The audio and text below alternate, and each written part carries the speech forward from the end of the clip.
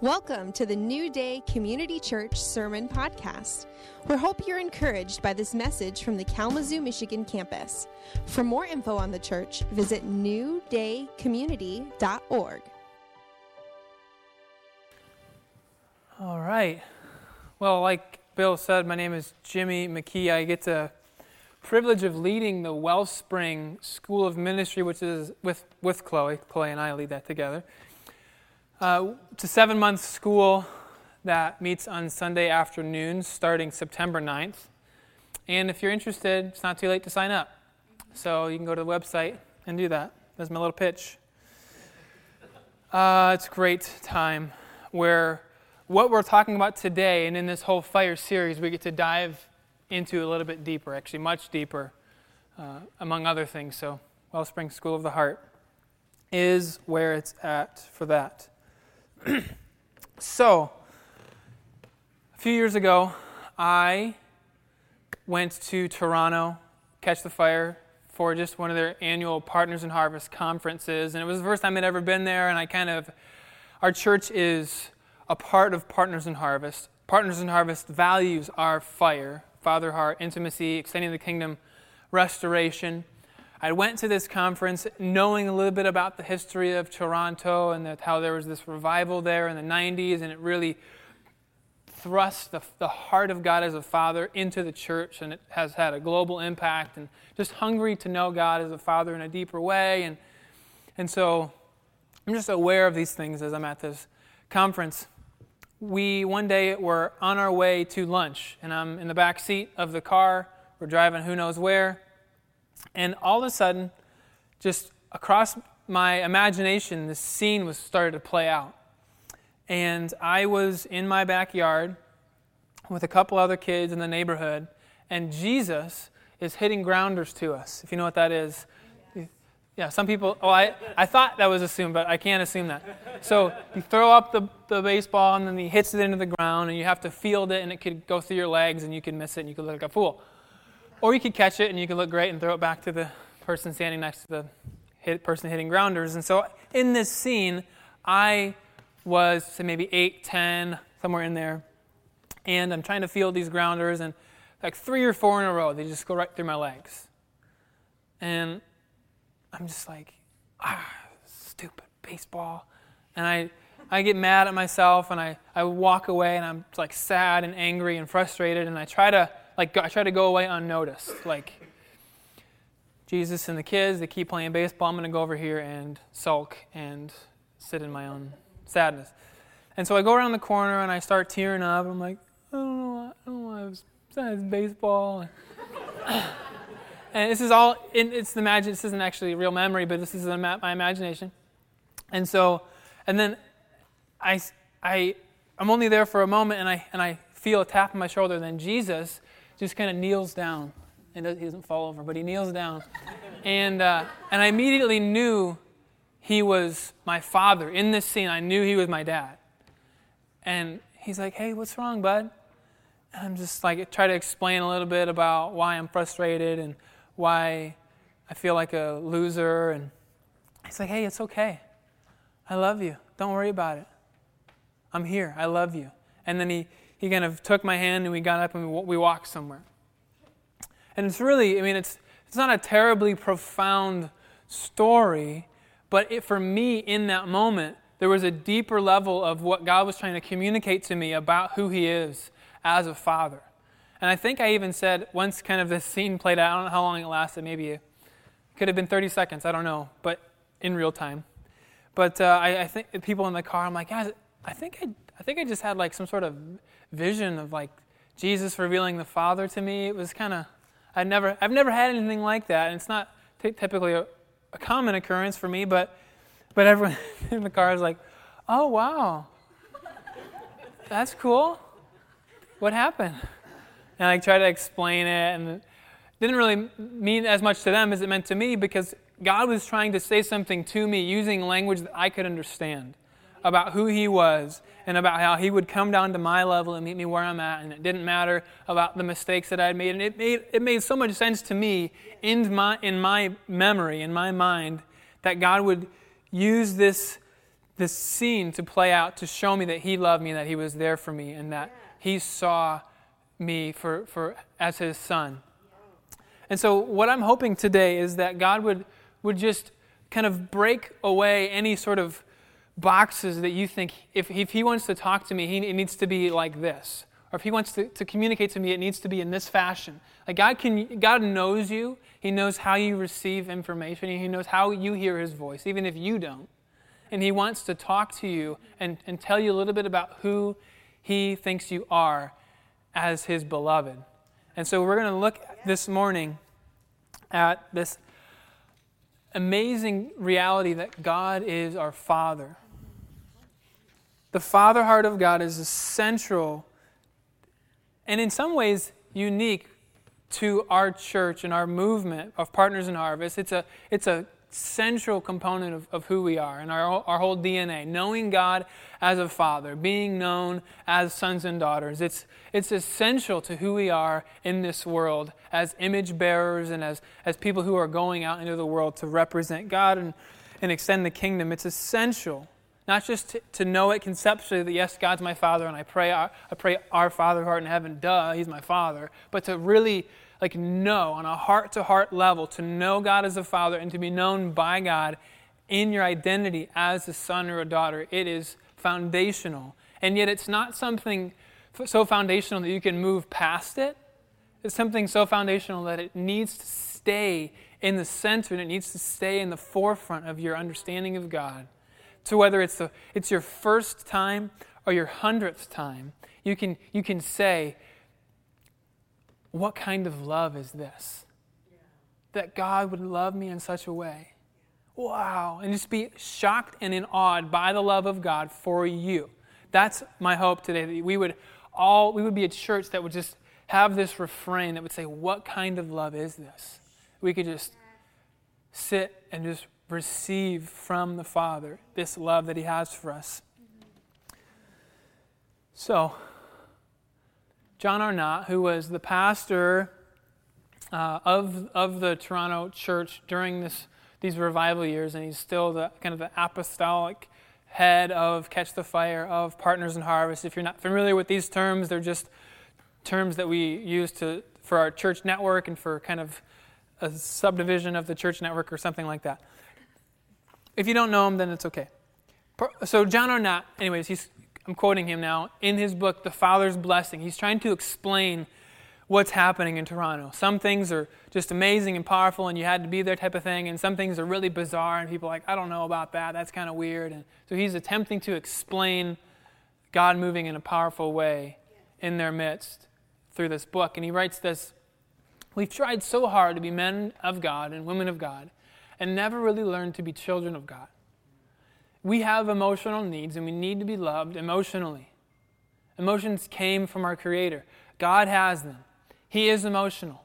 We were made in His image. He wants to love us emotionally. He wants us to love Him emotionally with all our hearts, our souls, as well as our minds. And that kind of sums up in some ways what we're talking about when we say the Father's heart. Like, the emotions that are involved are unavoidable. And it's about understanding, to whatever degree possible, the emotions that God has for you. And then receiving the emotions that God has for you, which are for you in Christ. We'll talk about that in a minute. But to know them personally and deeply. And then be able to express your whole range of emotions to God in a place of connection and intimacy. So, what kind of love is this? That's the question we want to ask, and receive. That's like a question that we want to continue to ask, and we get answers along the way, but we keep asking because it's so deep, and there's no end to the affection. There's no end to the love that He has for us. And so the question remains to be asked, what kind of love is this? In fact, it's a pretty cool question that came about in a different form in Matthew 8. Matthew 8, Jesus is with His disciples, and He wants to cross over the lake that they're on, and so He says, hey, let's get in the boat. They get in the boat. I'll just read it. I don't need to summarize it. It's right there. Then he got into the boat, and his disciples followed him. Suddenly, a furious storm came up on the lake, so that the waves swept over the boat, but Jesus was sleeping. The disciples went and woke him, saying, "Lord, save us, we're going to drown." He replied, "You have little faith. Why are you so afraid?" Then he got up and rebuked the wind and the waves, and it was completely calm. The men were amazed and asked, "What kind of man is this? Even the wind and the waves obey him." This is the question that happens to come up when we encounter God for who he is. Like, what Jesus did completely shattered the paradigm they had of a man, to where they had to ask, what kind of man is this? That he speaks to the wind and the waves and they listen to him? I don't understand.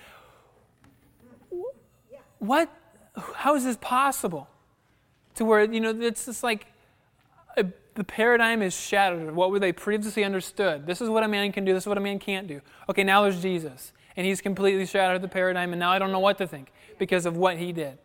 The question is, what kind of man is this? And not out of suspicion, but out of amazement. Like, what?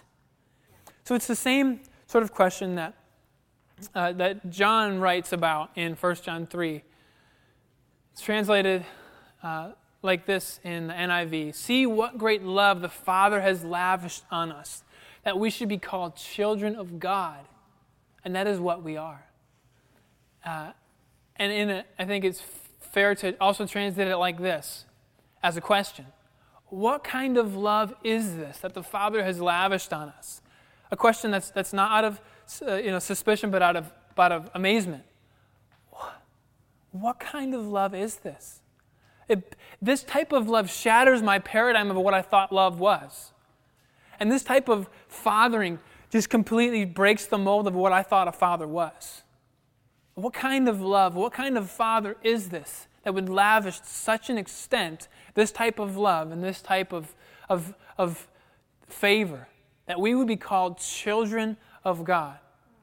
And that is what we are. It's a crucial aspect in knowing our identity as his children. So I want to take us on a little bit of a journey through some ideas about the Father that are, I hope and I think, important to understand as we grow in our relationship with God. The first is that Jesus perfectly reveals the Father. That who we see in Jesus is Father, Spirit, and Son, all in the person of Jesus. John 1:18 says this: No one has ever seen God, no one has ever seen God, the one and only Son, who is himself God and is at the Father's side. He has revealed him. That word revealed. He has made him known. What was previously unseen has now become visible. What was previously hidden has now become manifest. He has made him known. Jesus has made the Father known.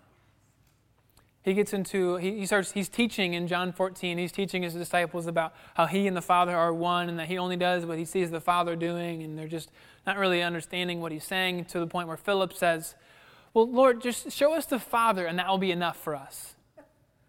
And Jesus answered, "You don't know me, Philip, even after I have been among you such a long time? Anyone who has seen me has seen the Father. How can you say, 'Show us the Father'?" And so we see just a glimpse of this inter-Trinitarian dynamic in this passage, where it's a little bit confounding. Like, okay, there's Father, Spirit, Son, but they're all one, but they're all distinct. And it's a bit like, wow, where we say, what is this? Because it doesn't fit into any sort of metaphor that we would try to use to explain it falls short. Any sort of analogy just is incomplete because of the complexity and just the majesty of God. But Jesus said, anyone who has seen me has seen the Father, because I have made him known. I'm revealing the very nature and character and heart of God in everything I say and do. So Jesus perfectly reveals the Father. But then what does that mean for you? In Jesus, in Christ, God is your Father. So in placing your faith in Christ, you enter into a relationship with God as Father. John 1:12 through 13. But to all who did receive him, that's Jesus, to all who received Jesus, he gave them the right to be children of God. To those who believe in his name, who were born not of natural descent, or of the will of flesh, or of the will of man, but of God. So there's two components there. All who receive him and believe in his name. So in that simple act of receiving Jesus into your life, of believing in the work that he's done for you on the cross and restoring you into relationship with God and forgiving you and loving you to that extent, you have now been given the right to be called a child of God. God is your Father in Christ. And Paul, the Apostle Paul, writing to the church in Rome, writes this letter called Romans, and it's very intricate, and he uses a lot of logic, and he kind of weaves, and I mean you could spend a long time unpacking that. But the kind of at this point we'll look at Romans 5 and Romans 8. But Paul is making the case that whether you're a Jew or a Gentile, everybody's guilty. Everybody stands condemned. We all have blood on our hands. Nobody is innocent. And that's like the ground zero for where he's trying to build. Because this is the case, now I can build the good news of what God has done in Christ. So Romans 5:8 is one of the popular and important passages in that building up to that ground zero. God demonstrates his own love for us in this: while we were yet sinners, Christ died for us. While we were yet estranged, while we were yet sinners, while the blood was still fresh on our hands, Christ died for us. So his love goes before. But we're not yet his children. And this gets a little nuanced, but it's important to make the point that although God is creator of all, he knows everyone. He formed everyone in their mother's womb. He's intricately involved in every life, and however hard to understand that is. Scripture speaks specifically about God as Father to those who are in Christ, because there's a personal relationship that's been restored to where that Father language comes about by the work of Jesus. He is the Son, and those who are in him are now sons and daughters. Yeah. The Father is the Father. God is the Father of those who are in Christ, just to try to make that point. What Romans 8:1 then says, therefore now there is no condemnation for those who are in Christ. You've been cleansed, you've been forgiven, you've been washed, you've been sanctified. No condemnation. And then there's a passage in Romans 8 as it carries on. That's important for the point I'm trying to make. Romans 8:12 through 15. Therefore, brothers and sisters, we have an obligation, but it's not to the flesh to live according to it. If you live according to the flesh, you will die. But if by the Spirit you put to death the misdeeds of the body, you will live. For those who are led by the Spirit of God are the children of God. The Spirit you received does not make you slaves so that you live in fear again. Rather, the Spirit you received brought about your adoption to sonship. And by him we cry, Abba, Father. Abba is an Aramaic for daddy, like an endearing child-son or father-son relationship. Abba. So in believing in Jesus, you receive the Spirit of God. By that Spirit, you have the right, John 1, and the ability to cry out, Abba, Father. It's the Spirit that you receive that those who are led by the Spirit of God are children of God, which would imply those who are not led by the Spirit of God don't have the right to be called children of God.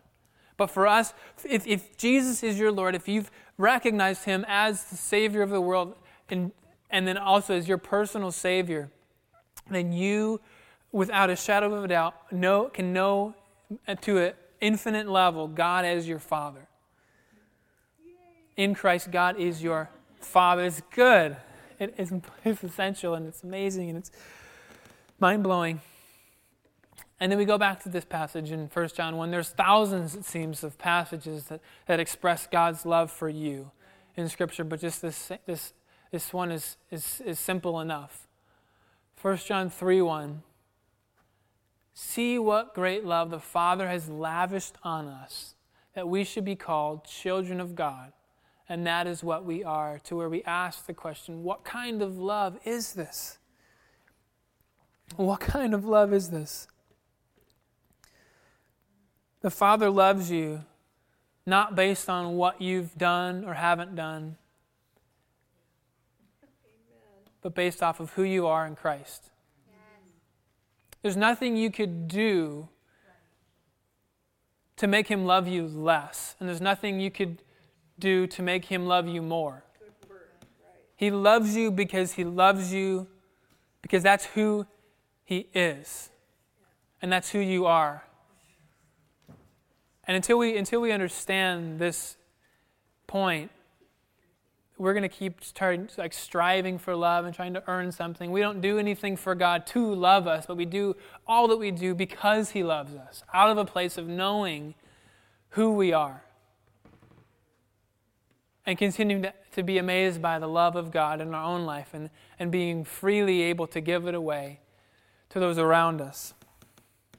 So the Father loves you. And then here is an important next step.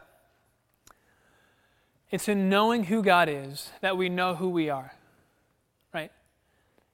In this context, it's in knowing who God is as Father that we know who we are as sons and daughters. The order is, when I know who God is, then I can know who I am.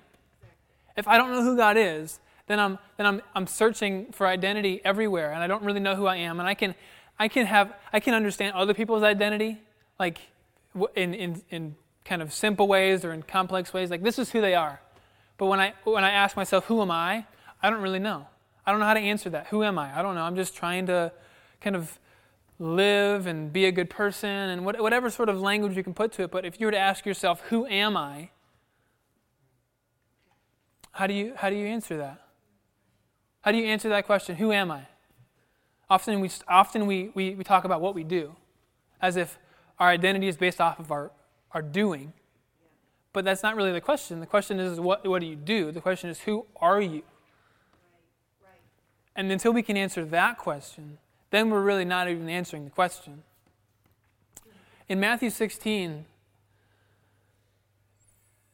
I love how Jesus responds to Peter in what he answers him. So here's how it goes. Jesus comes to His disciples and He asks them, "Who do people say that I am?"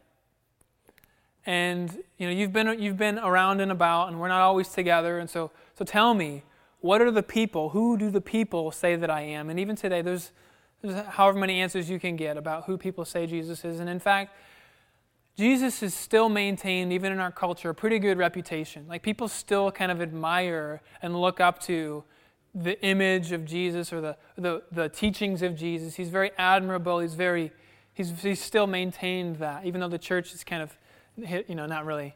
That's okay. But Jesus, he's a pretty cool guy for most people. So who do you say that I am? And so he's like, some people say you're John the Baptist, or some people say you're Elijah or Moses, or the reincarnation of who and who. But then Jesus asks him, well, who do you say that I am? And Simon Peter answers, you are the Messiah, the Son of the living God. That's who you are. And so Jesus says, blessed are you, Simon, son of Jonah, for this was not revealed to you by flesh and blood, but by my Father in heaven. And I tell you that you are Peter, and on this rock I will build my church, and the gates of Hades will not overcome it. I will give you the keys to the kingdom of heaven. Whatever you bind on earth will be bound in heaven, And whatever you loose on earth will be loosed in heaven. So the order of events is so Peter says, this is who you are. And then Jesus says, you're right. And now let me tell you who you are. Now I get to tell you who you are, because it's in knowing me that you get to know you. There's this song by one of my favorite musicians. He's named Jonathan Helser, but the main chorus is, I've seen I am, and now I know who I am.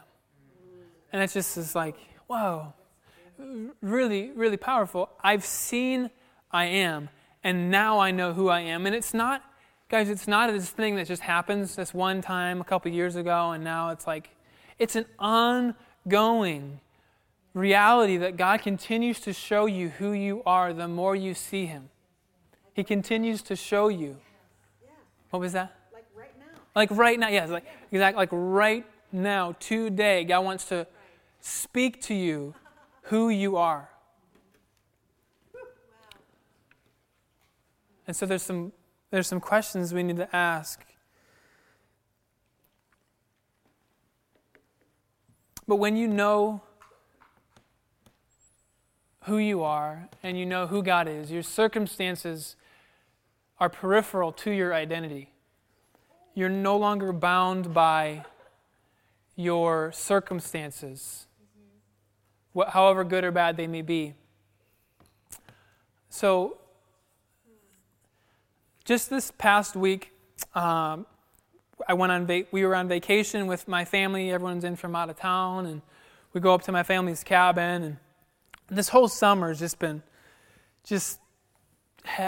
a lot of stuff going on. I've been working this painting job, and I'm way over my head, and I'm having to hire people, and I'm just kind of stressed out. So I go on this vacation, and it's great. It just felt like it wasn't as restful as I wanted it to be, and kids running around. It was a great time, but I had to leave early, so I come home Wednesday, and I'm driving home, and I'm in the dumps. I'm just like feeling sad and lonely and just bummed that I have to leave all my family on vacation, and I'm driving home, and I'm just like, oh, this stinks. I want this job to be done with, and now I got to go back to this job, and I just start feeling like sad and lonely and even depressed, which is really not something that is normal at all for me.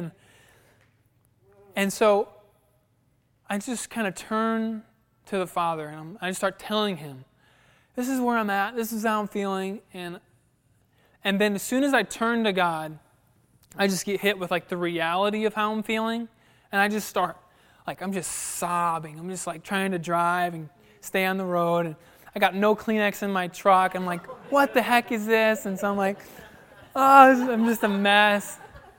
And I'm not ashamed of that. I'm pretty emotional, but that's okay. Totally okay. No shame at all. So I just let it all out. Like, this is where I'm at. And it was actually in turning to God that I got to know myself a little bit better. Like, I actually got to feel what I was feeling a little bit deeper, because I was able to tell Him how I was feeling. And He, as I'm driving, kind of in my spirit, I could just feel God, like, just pick me up onto His lap and just say, hey, it's going to be okay. It's going to be okay. I love you. I'm with you. And it was then that I got to have this perspective that, hey, I'm a child of God. I have nothing to worry about. Worrying adds not a moment to my life. I can trust Him and know that no matter what circumstances I'm in, that my identity is what's central and that God will take care of me. But this is the kind of the process that had to happen. Where I told God what was going on, and He got to tell me who I was, and then I got to stand on who I was and recognize that everything else could still be going on. But Jesus spoke to the wind and the waves, and so they still. And I can know that Jesus is He's the same God. So we want to ask those questions. In fact, Rick, could you come up? We just want to, rather than just talking about it, we want to just I want to end with just a little bit of time to ask God, or to do both parts of that story in Matthew 16. Jesus asks Peter, "Who do you say that I am?" And Peter answers appropriately, right? He answers from the inspiration of God. And so I want to just invite us all in your spirit, in your seat, wherever you're at, just to hear God ask that, and just answer the question, who do you say that I am? Just begin to tell God in your heart, in your life, who He is to you. And so, God, we just ask, we just begin, we just want to tell you who you are. We want to answer the question, who do you say that I am?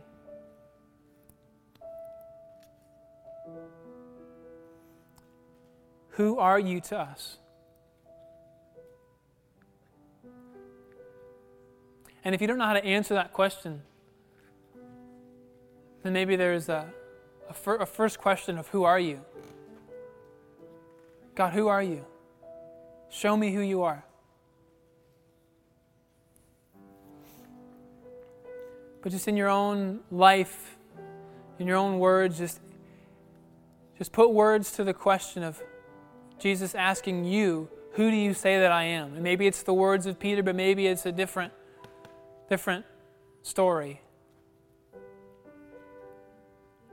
God, we want to tell you who you are. We want to declare who you are. You are the Christ. You are our Father. You are perfect. You are the one who takes care. You are our hiding place. You are our safe refuge. You are our safety and security. You are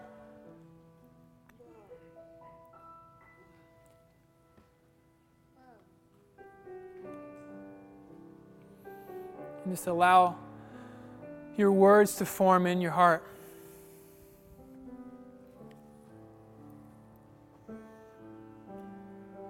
And then we want to just take that next step and ask the daring question, God, who do you say that I am? And allow the Father to speak identity over you. He knows how to communicate to you in your own imagination, in your own images and symbols that you can understand. You don't have to feel like you need to come up with something or have the right answer. God, tell me who I am. Remind me who I am. And we want to be a people who cherish the words of God.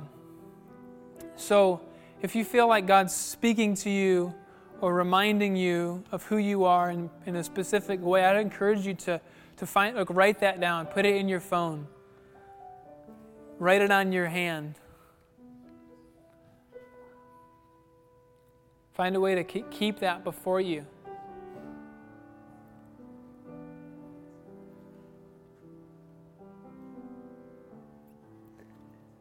No matter where you're at this morning, I believe that God wants to surprise you with the reality of His love. That you would shake your head in amazement and say, what kind of love is this? What kind of love is this? That the Father would lavish on me.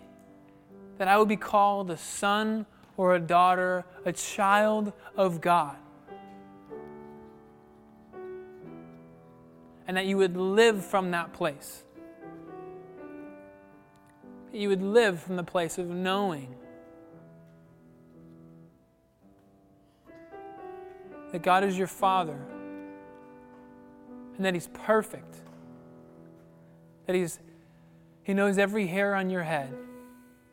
He knows every detail of your life. He is near to you. And He's the safest place.